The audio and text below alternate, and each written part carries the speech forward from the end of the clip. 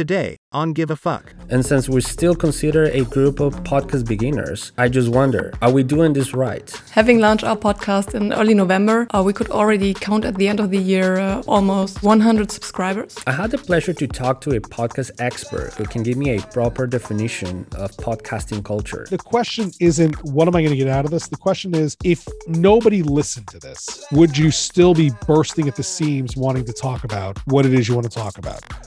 1, 2, 1, 2. Ahoy. Bonjour. Ciao. Annyeong. Hallo. Hola. Oi. Hello. Welcome to Give a Fuck, a podcast exploring what matters in culture, media, advertising, and whatever else we feel like discussing.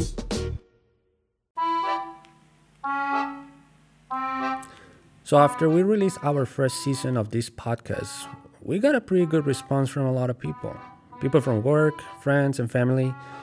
Everyone's like, wow, you made a podcast. That's really cool. I really like your podcast.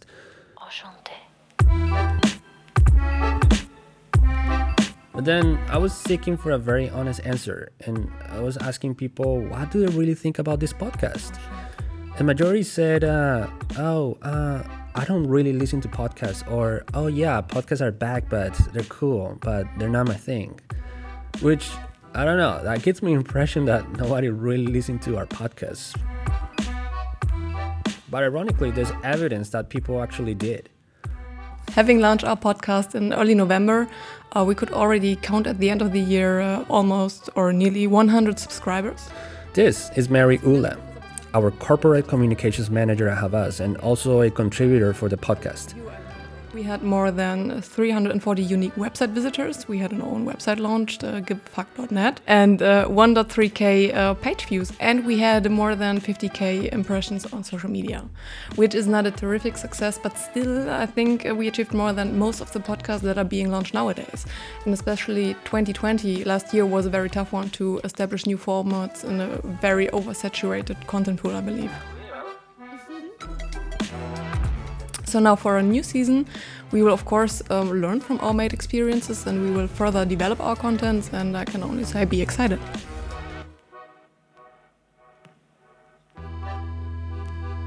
So given the fact that due to a recent study that shows that 80% of Germans don't really listen to podcasts, I wonder, who are we talking to?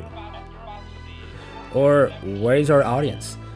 And since we still consider a group of podcast beginners, I just wonder, do we really know how do podcasts work? Are we doing this right? And most important, how can we really define the podcast audience?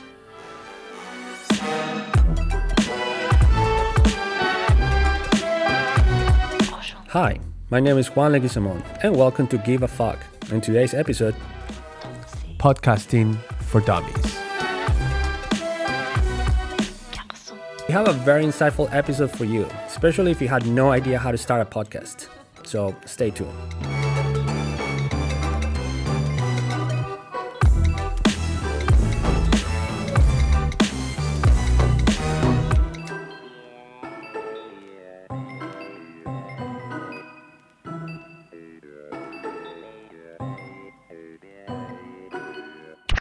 Give a fuck.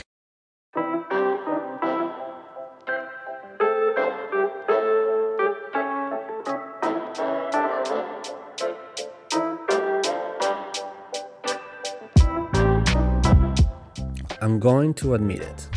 I'm not ashamed to say it. I have no idea how to do a podcast. But I know I enjoy doing it. Having the chance to chat with my team and pretend we're journalists. Having to write these episodes, connecting with people, finding out something new and share it with others. But is it enough? Is that enough of a purpose? I had the pleasure to talk to a podcast expert who can give me a proper definition of podcasting culture. His name is Matthew Passy, and he is in fact a podcast consultant who helps individuals, brands, and small businesses to develop, produce, improve, and promote podcasts. He's also the host of a couple of really good podcasts called CosPods or Podcast Me Anything.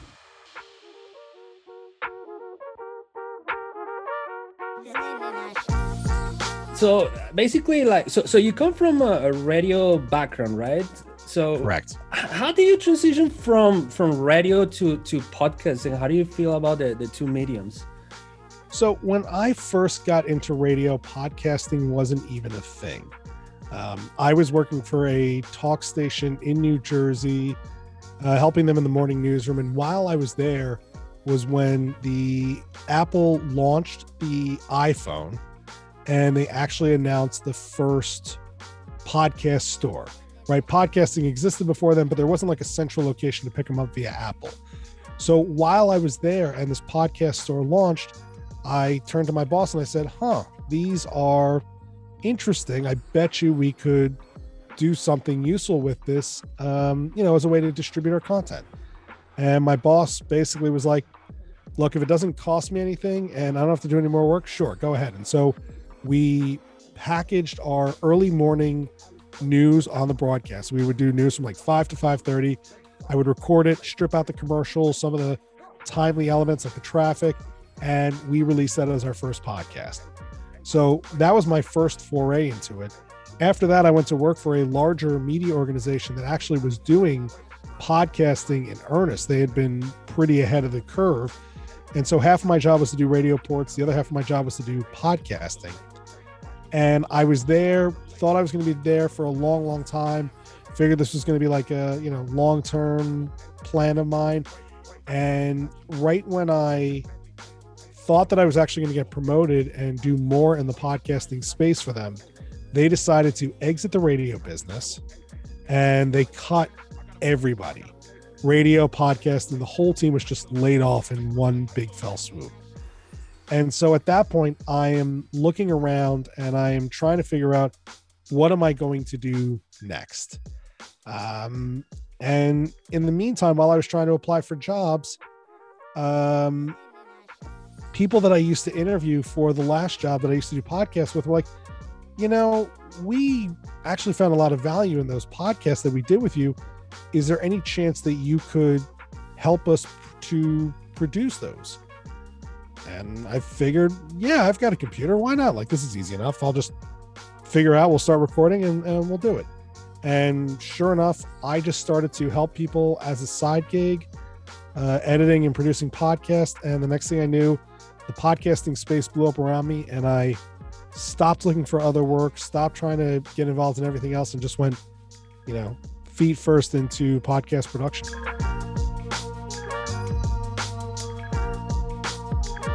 And now, like, you are a consultant. For how long you've been doing this? So I started independently at the beginning of 2015. So going on 6 years now. 6 years, awesome. And the first podcast that I ever launched, the one for the radio station, was 2007, early 2008.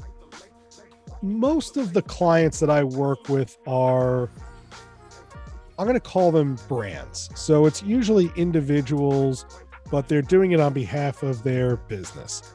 Many of the folks that I work with are financial advisors, financial consultants, lawyers, doctors. And so it's not exactly an individual venture, right? It's not just, I want a podcast, right? They're doing this as a form of marketing for their business and brand. So I would say we're mostly focused on small businesses, brands, and companies. There's a few individuals that we get to work with, but I would say that's the majority of what we do. Awesome. So, I mean, again, I told you briefly that, the reason why we invited you, it's, we just recently launched this podcast like last fall. And it's an agency podcast, it's just for an ad agency or coming from an advertising agency. And we wanted to do it more as a passion project. We didn't really have a purpose of like, what's the ultimate goal for this, but we wanted just to do it for the sake of creation.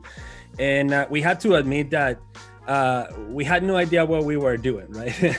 But we wanted to just give it a try. We definitely wanted to be part of this medium and go into this adventure. So we consider ourselves beginners, and even though we already have like a first sort of season with around 8 episodes, we still feel like we don't understand where we are So I guess my question for you is that what are the things, or what is the type of advice that you give for podcast beginners or people had no idea how podcast works?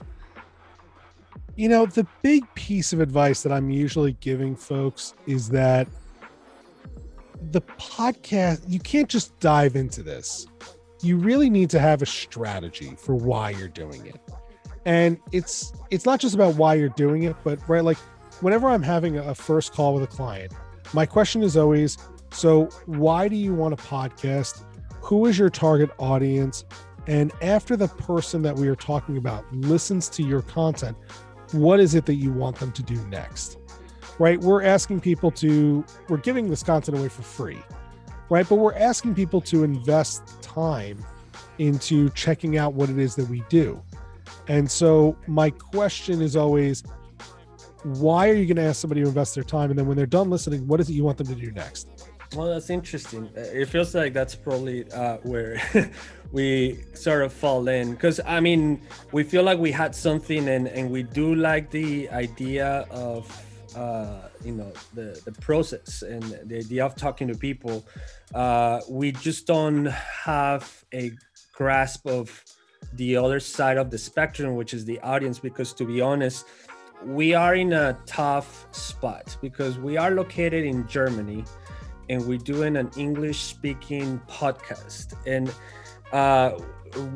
based on some statistics, and this is coming from statista.com, that actually states that around 80% of Germans don't really listen to podcasts. So, but we're not just all about an ad agency, located in Germany. We're part of a bigger global network from other agencies in Europe and also in the US as well. So we also reaching out to them, but it's not like we have a direct sort of audience. So having that said, when we ask around our, direct audience, and we ask them like, hey, do you listen to our podcast, or, or how, are you aware of it? The usual answer is like, yeah, but I didn't listen to the whole thing, or I'm not a podcast listener, but I like what you guys do. So that's the part that we feel that it's hard for us to get a concrete feedback when we don't really understand the listener.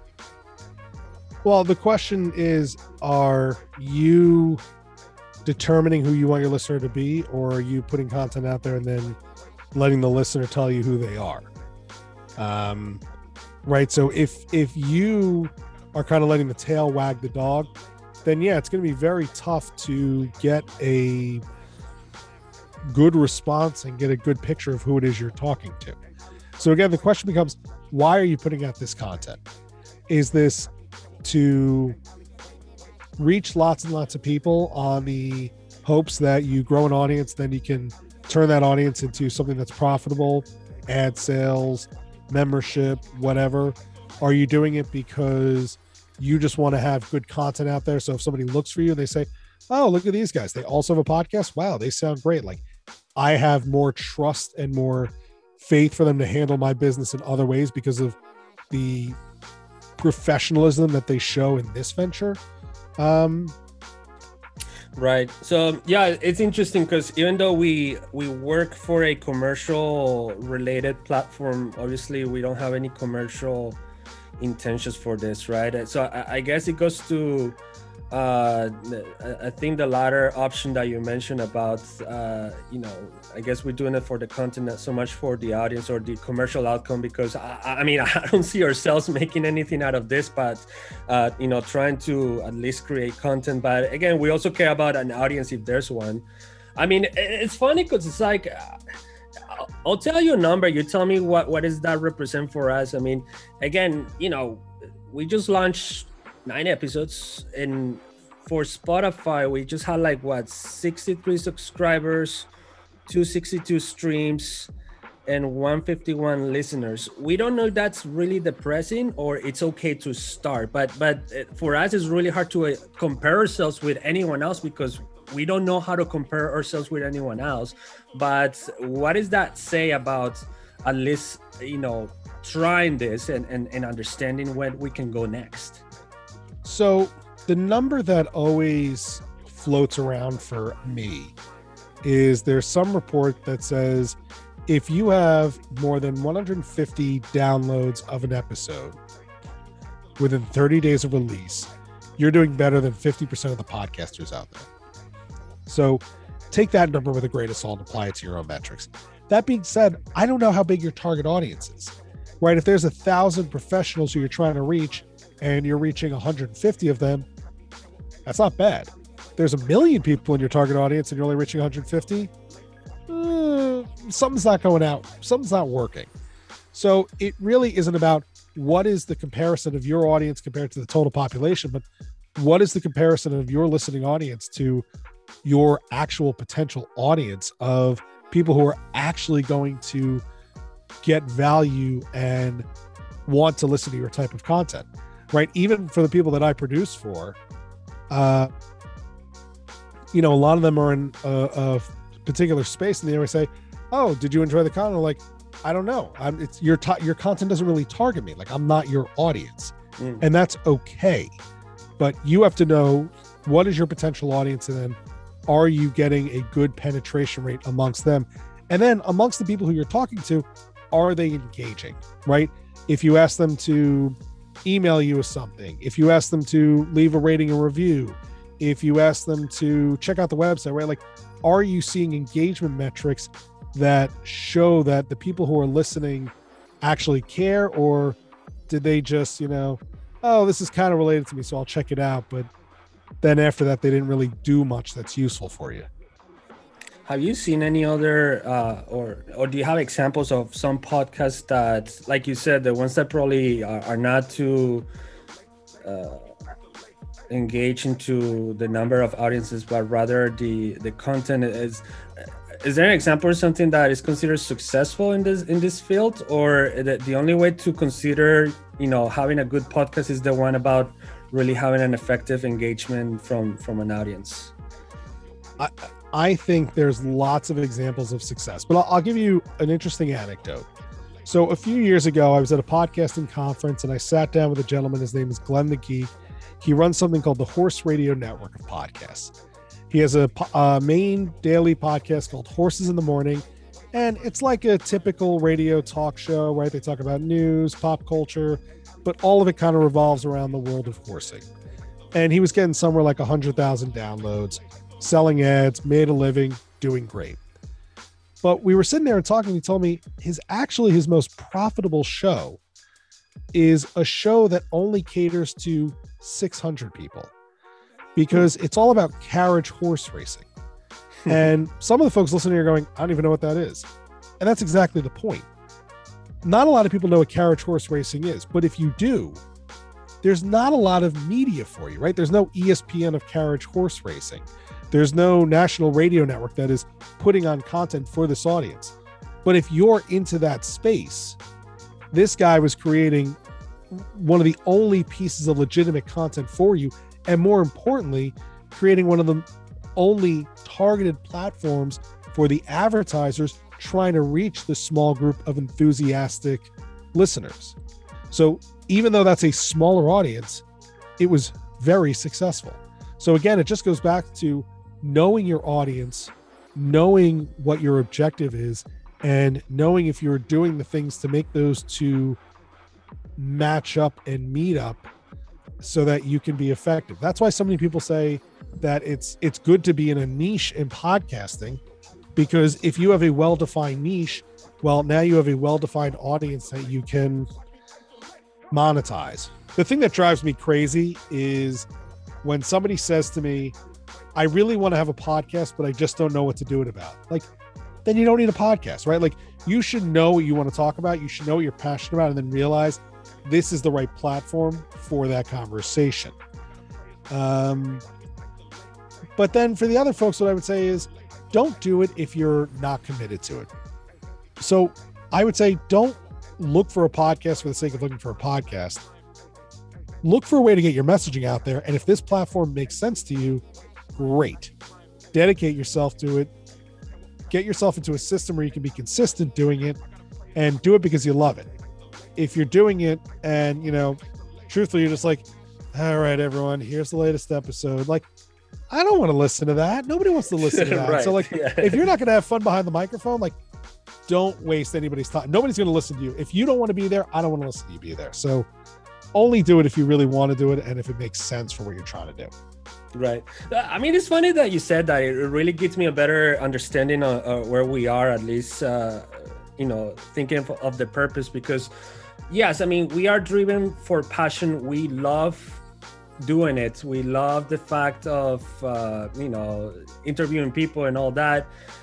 Sometimes we feel like, I'm not sure, based on the things that you mentioned, we don't cover or we don't check those boxes as like, do we have a commercial purpose? No. Do we have a specific target audience with a specific theme in mind? Not really, but we do obviously do it for the sake of doing it. But obviously, I wonder if it's just us playing to be podcasters or pretending to be podcasters and having fun with it.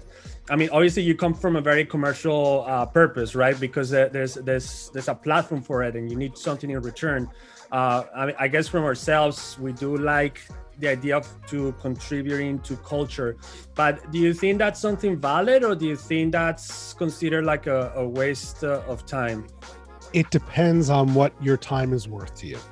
So I can't tell anybody in particular whether or not this is a worthy adventure, whether or not it's a waste of their time, unless I know what they get out of it. And by the way, you don't always have to get something financial out of it.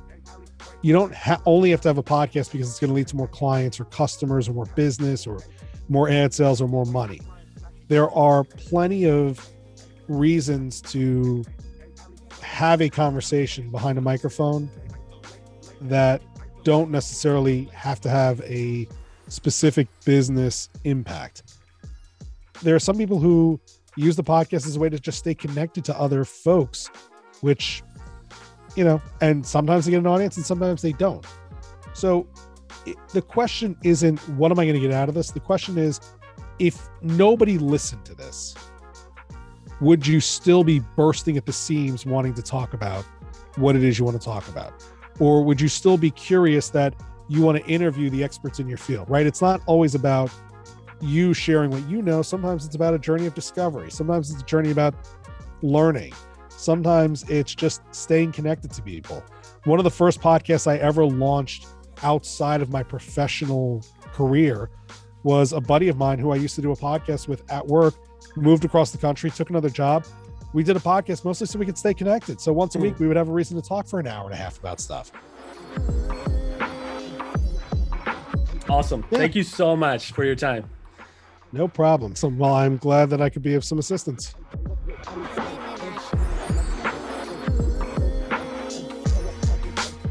If you're interested in starting a podcast and if you need help, you can reach Matthew at his website, thepodcastconsultant.com, or check out his link, our website, giveafuck.net. Give a fuck. So the one thing that we really need to know is to get to know our audience. And since no one's really giving us feedback at our website, I'm literally walking around the agency as we speak, and I'm walking with my microphone, and I'm going to ask my coworkers, what are the things they want to listen in our podcast?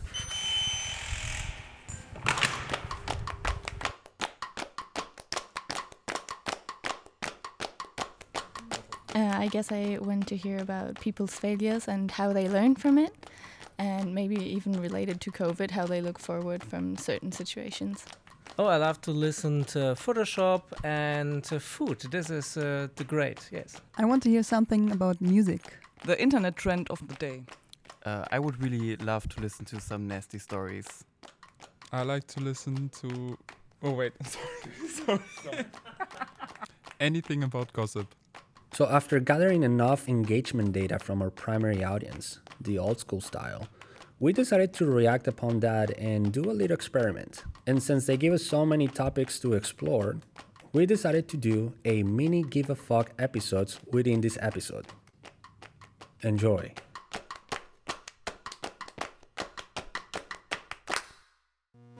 One, two. Ahoy. Bonjour. Ciao. Hello. Hola. Oi. Hello. Welcome to Give a Fuck, a podcast exploring what matters in culture, media, advertising, and whatever else we feel like discussing. I want to hear something about pasta. Hi, I'm Sophie, and this is Give a Fuck with Flavor. And today we're going to learn how to make chicken parmesan pasta.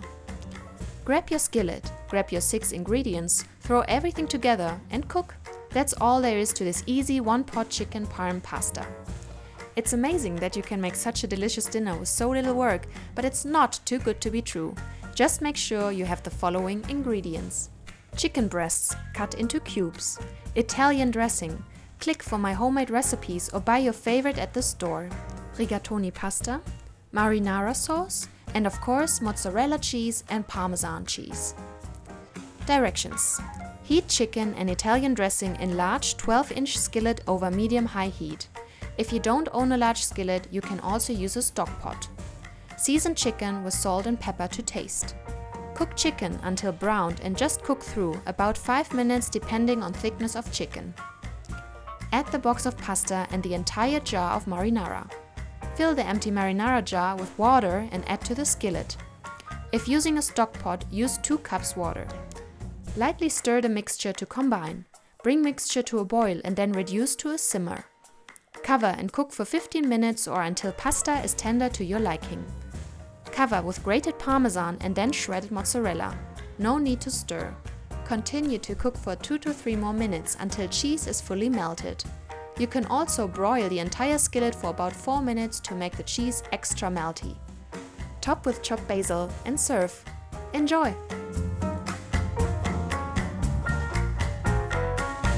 Give a fuck. I like listen to stuff about the universe. There are so many questions regarding the mysteries of space, but sometimes we ignore to ask the simple question about the universe. Question that some people may not give a fuck about, but for others, it may be just another big mystery. Today, we are going to answer one simple question. Just how old is the universe actually? Hi, I am Jake, and welcome to Give a Fuck, the last frontier. Astronomers calculate the age of the universe by assuming that the Lambda CDM model accurately describes the evolution of the universe from a very uniform, hot, dense primordial state to its present state, and measuring the cosmological parameters which constitute the model. This model is well understood theoretically and supported by recent high-precision astronomical observations such as WMAP and Planck. Commonly, the set of observations fitted includes the cosmic microwave background anisotropy, the brightness redshift relation for Type-Ia supernova, and large-scale galaxy clustering including the baryon acoustic oscillation feature. Other observations, such as the Hubble constant, the abundance of galaxy clusters, weak gravitational lensing, and globule cluster ages, are generally consistent with these, providing a check of the model, but are less accurately measured at present. Assuming that the Lambda CDM model is correct, the measurements of the parameters using a variety of techniques by numerous experiments yield a best value of the age of the universe. In 2015, this was 13.799 plus minus 0.021 billion years. I am Jake, and thank you for listening to Give a Fuck, the last frontier. Give a Fuck. History of advertising. Hi, I'm Sarah, and welcome to this Give a Fuck section called History Gives a Fact. As we are recording this episode in April, let's find out what happened this month in advertising history. In April of 1704, the first newspaper ad is published in the US. The Boston Newsletter publishes an advertisement looking for a buyer for a Long Island estate. And now let's fast forward in time when ads come to social media. Facebook launched its ad platform Beacon in 2007 and introduced Facebook ads for businesses and engagement ads. In April of 2016, advertising revenues on the platform reached $5.2 billion US. All right, those are 2 interesting facts from History Gives a Fact. I'd like to listen about like the different recommendations about the city. Like I want to know more about the local life.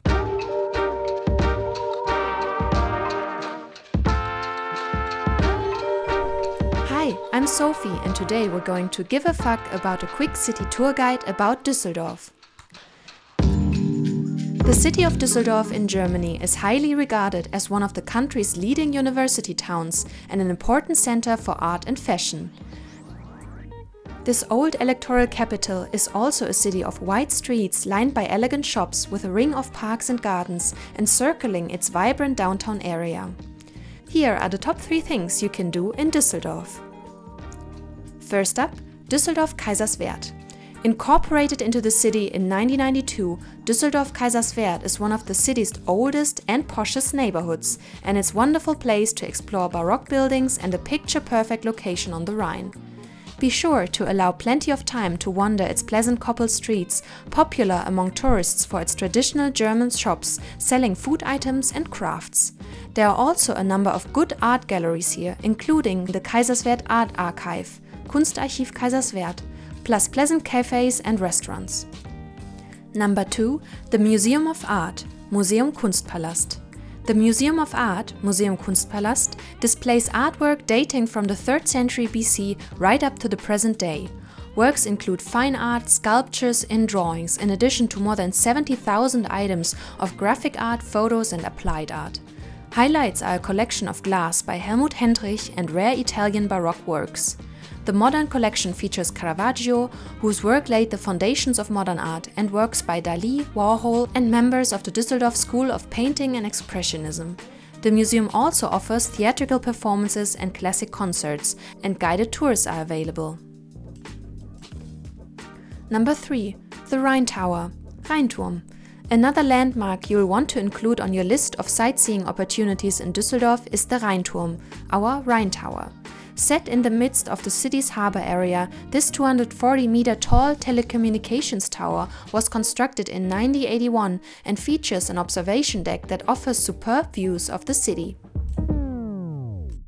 Give a fuck. Okay, so I would like to listen to a podcast to know how to date in Corona times.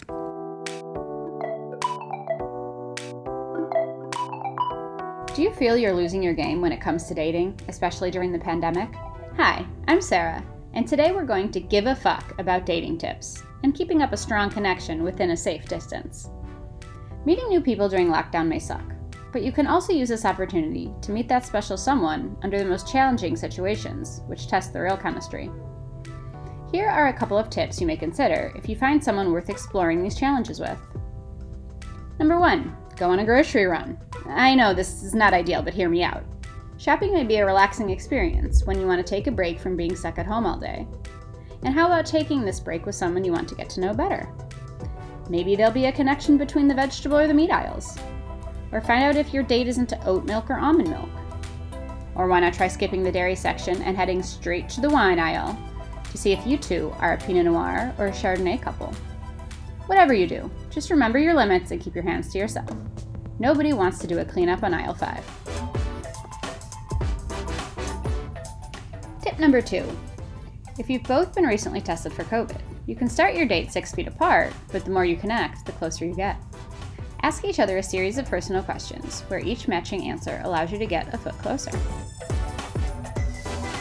Tip number 3. Give each other a room tour. Not ready to invite strangers into your home? That's smart. But give each other a taste of who you are in the world you live in. Pretend you're a celebrity on MTV Cribs, and share the things that represent who you are at home. Maybe your weird souvenir collection from your awesome trips around the world. Or show off your Tetris skills by the way you organize your closet. And of course, if you're comfortable enough with your date, don't forget to show where the magic happens. In the kitchen, right? Okay, I hope you find these tips helpful, and whatever you do, wherever you are, stay safe. Until next time, keep giving a fuck. Give a fuck.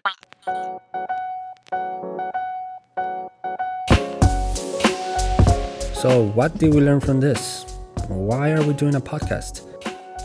Everybody has their own answer, their own purpose, their own goal. Some people just do it for networking or for a commercial purpose.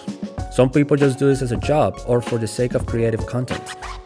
Or some people just do it because it's cool, without caring how many listeners they reach. Some of them have very specific topics like horses, alternative realities, Pokemon characters, and yes, some people like to podcast about ventriloquists. That's right.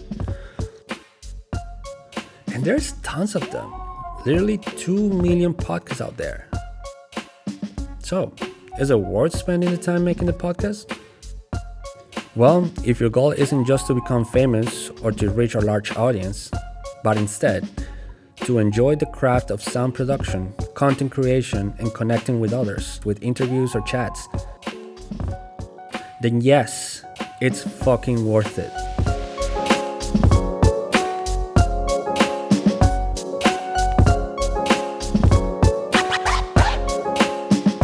Alright, and that's our episode. Thanks for giving a fuck and listening. We'd like to give special thanks to our guest Matthew Passy. Please leave your comments and feedback at our website giveafuck.net. Once again, I'm Juan Leguizamon, and until next time, keep giving a fuck. Give a fuck. Music courtesy of epidemicsound.com.